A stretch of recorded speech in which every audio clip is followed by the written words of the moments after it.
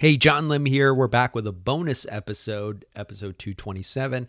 And I want to piggyback off of what we talked about yesterday with Alyssa Carpenter and something I talked about last week, which was this idea of recording your first draft. Now, Alyssa alluded to this. It's a great technique to use if you're really busy and you need to find those pockets of time. And she talked about recording and having the recordings transcribed. And what I wanted to do was to clarify what I did with my book when my co-author and I recorded our conversations over a 3-month span. One way we could have approached it was to do what Alyssa talked about, which was to have the recordings transcribed. Now, if you go down this route, I'm going to recommend that you probably don't want to transcribe them yourself. It's going to be very painstaking. It's going to be very tedious. It's going to take up a lot of time. So if you do plan to go that route, and I know a lot of authors that do, you may want to outsource that. And you can probably find someone on Fiverr or Upwork. One service that a couple of podcasters that I've interviewed in the past have mentioned is LRev. So I'll have that linked in the show notes. I've never used them before, but I know that they've got a pretty solid reputation, and several people have mentioned them.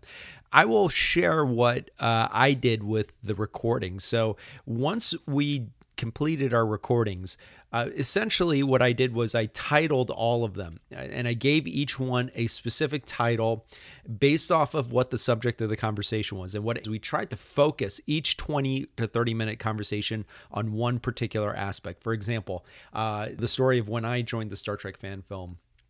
Something dealing with pre-production or production or post-production. We tried to be very topic specific. Once we had that, I was able to go and organize these and basically group them together according to an outline. In other words, form an outline based off of the recordings. And that served as the framework for the book.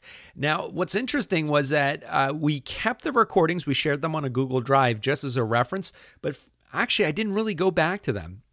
Just the act of talking out the story was enough for us to jog our memories and to really have a grasp of what the core of the story was so that we can just start writing. We use the outline as the basis for the framework for the actual book, which we're going to talk about over the next couple of weeks. So I just wanted to share with you as you're going through this, and this process will be, for some of you, may take a while, just recording out your first draft.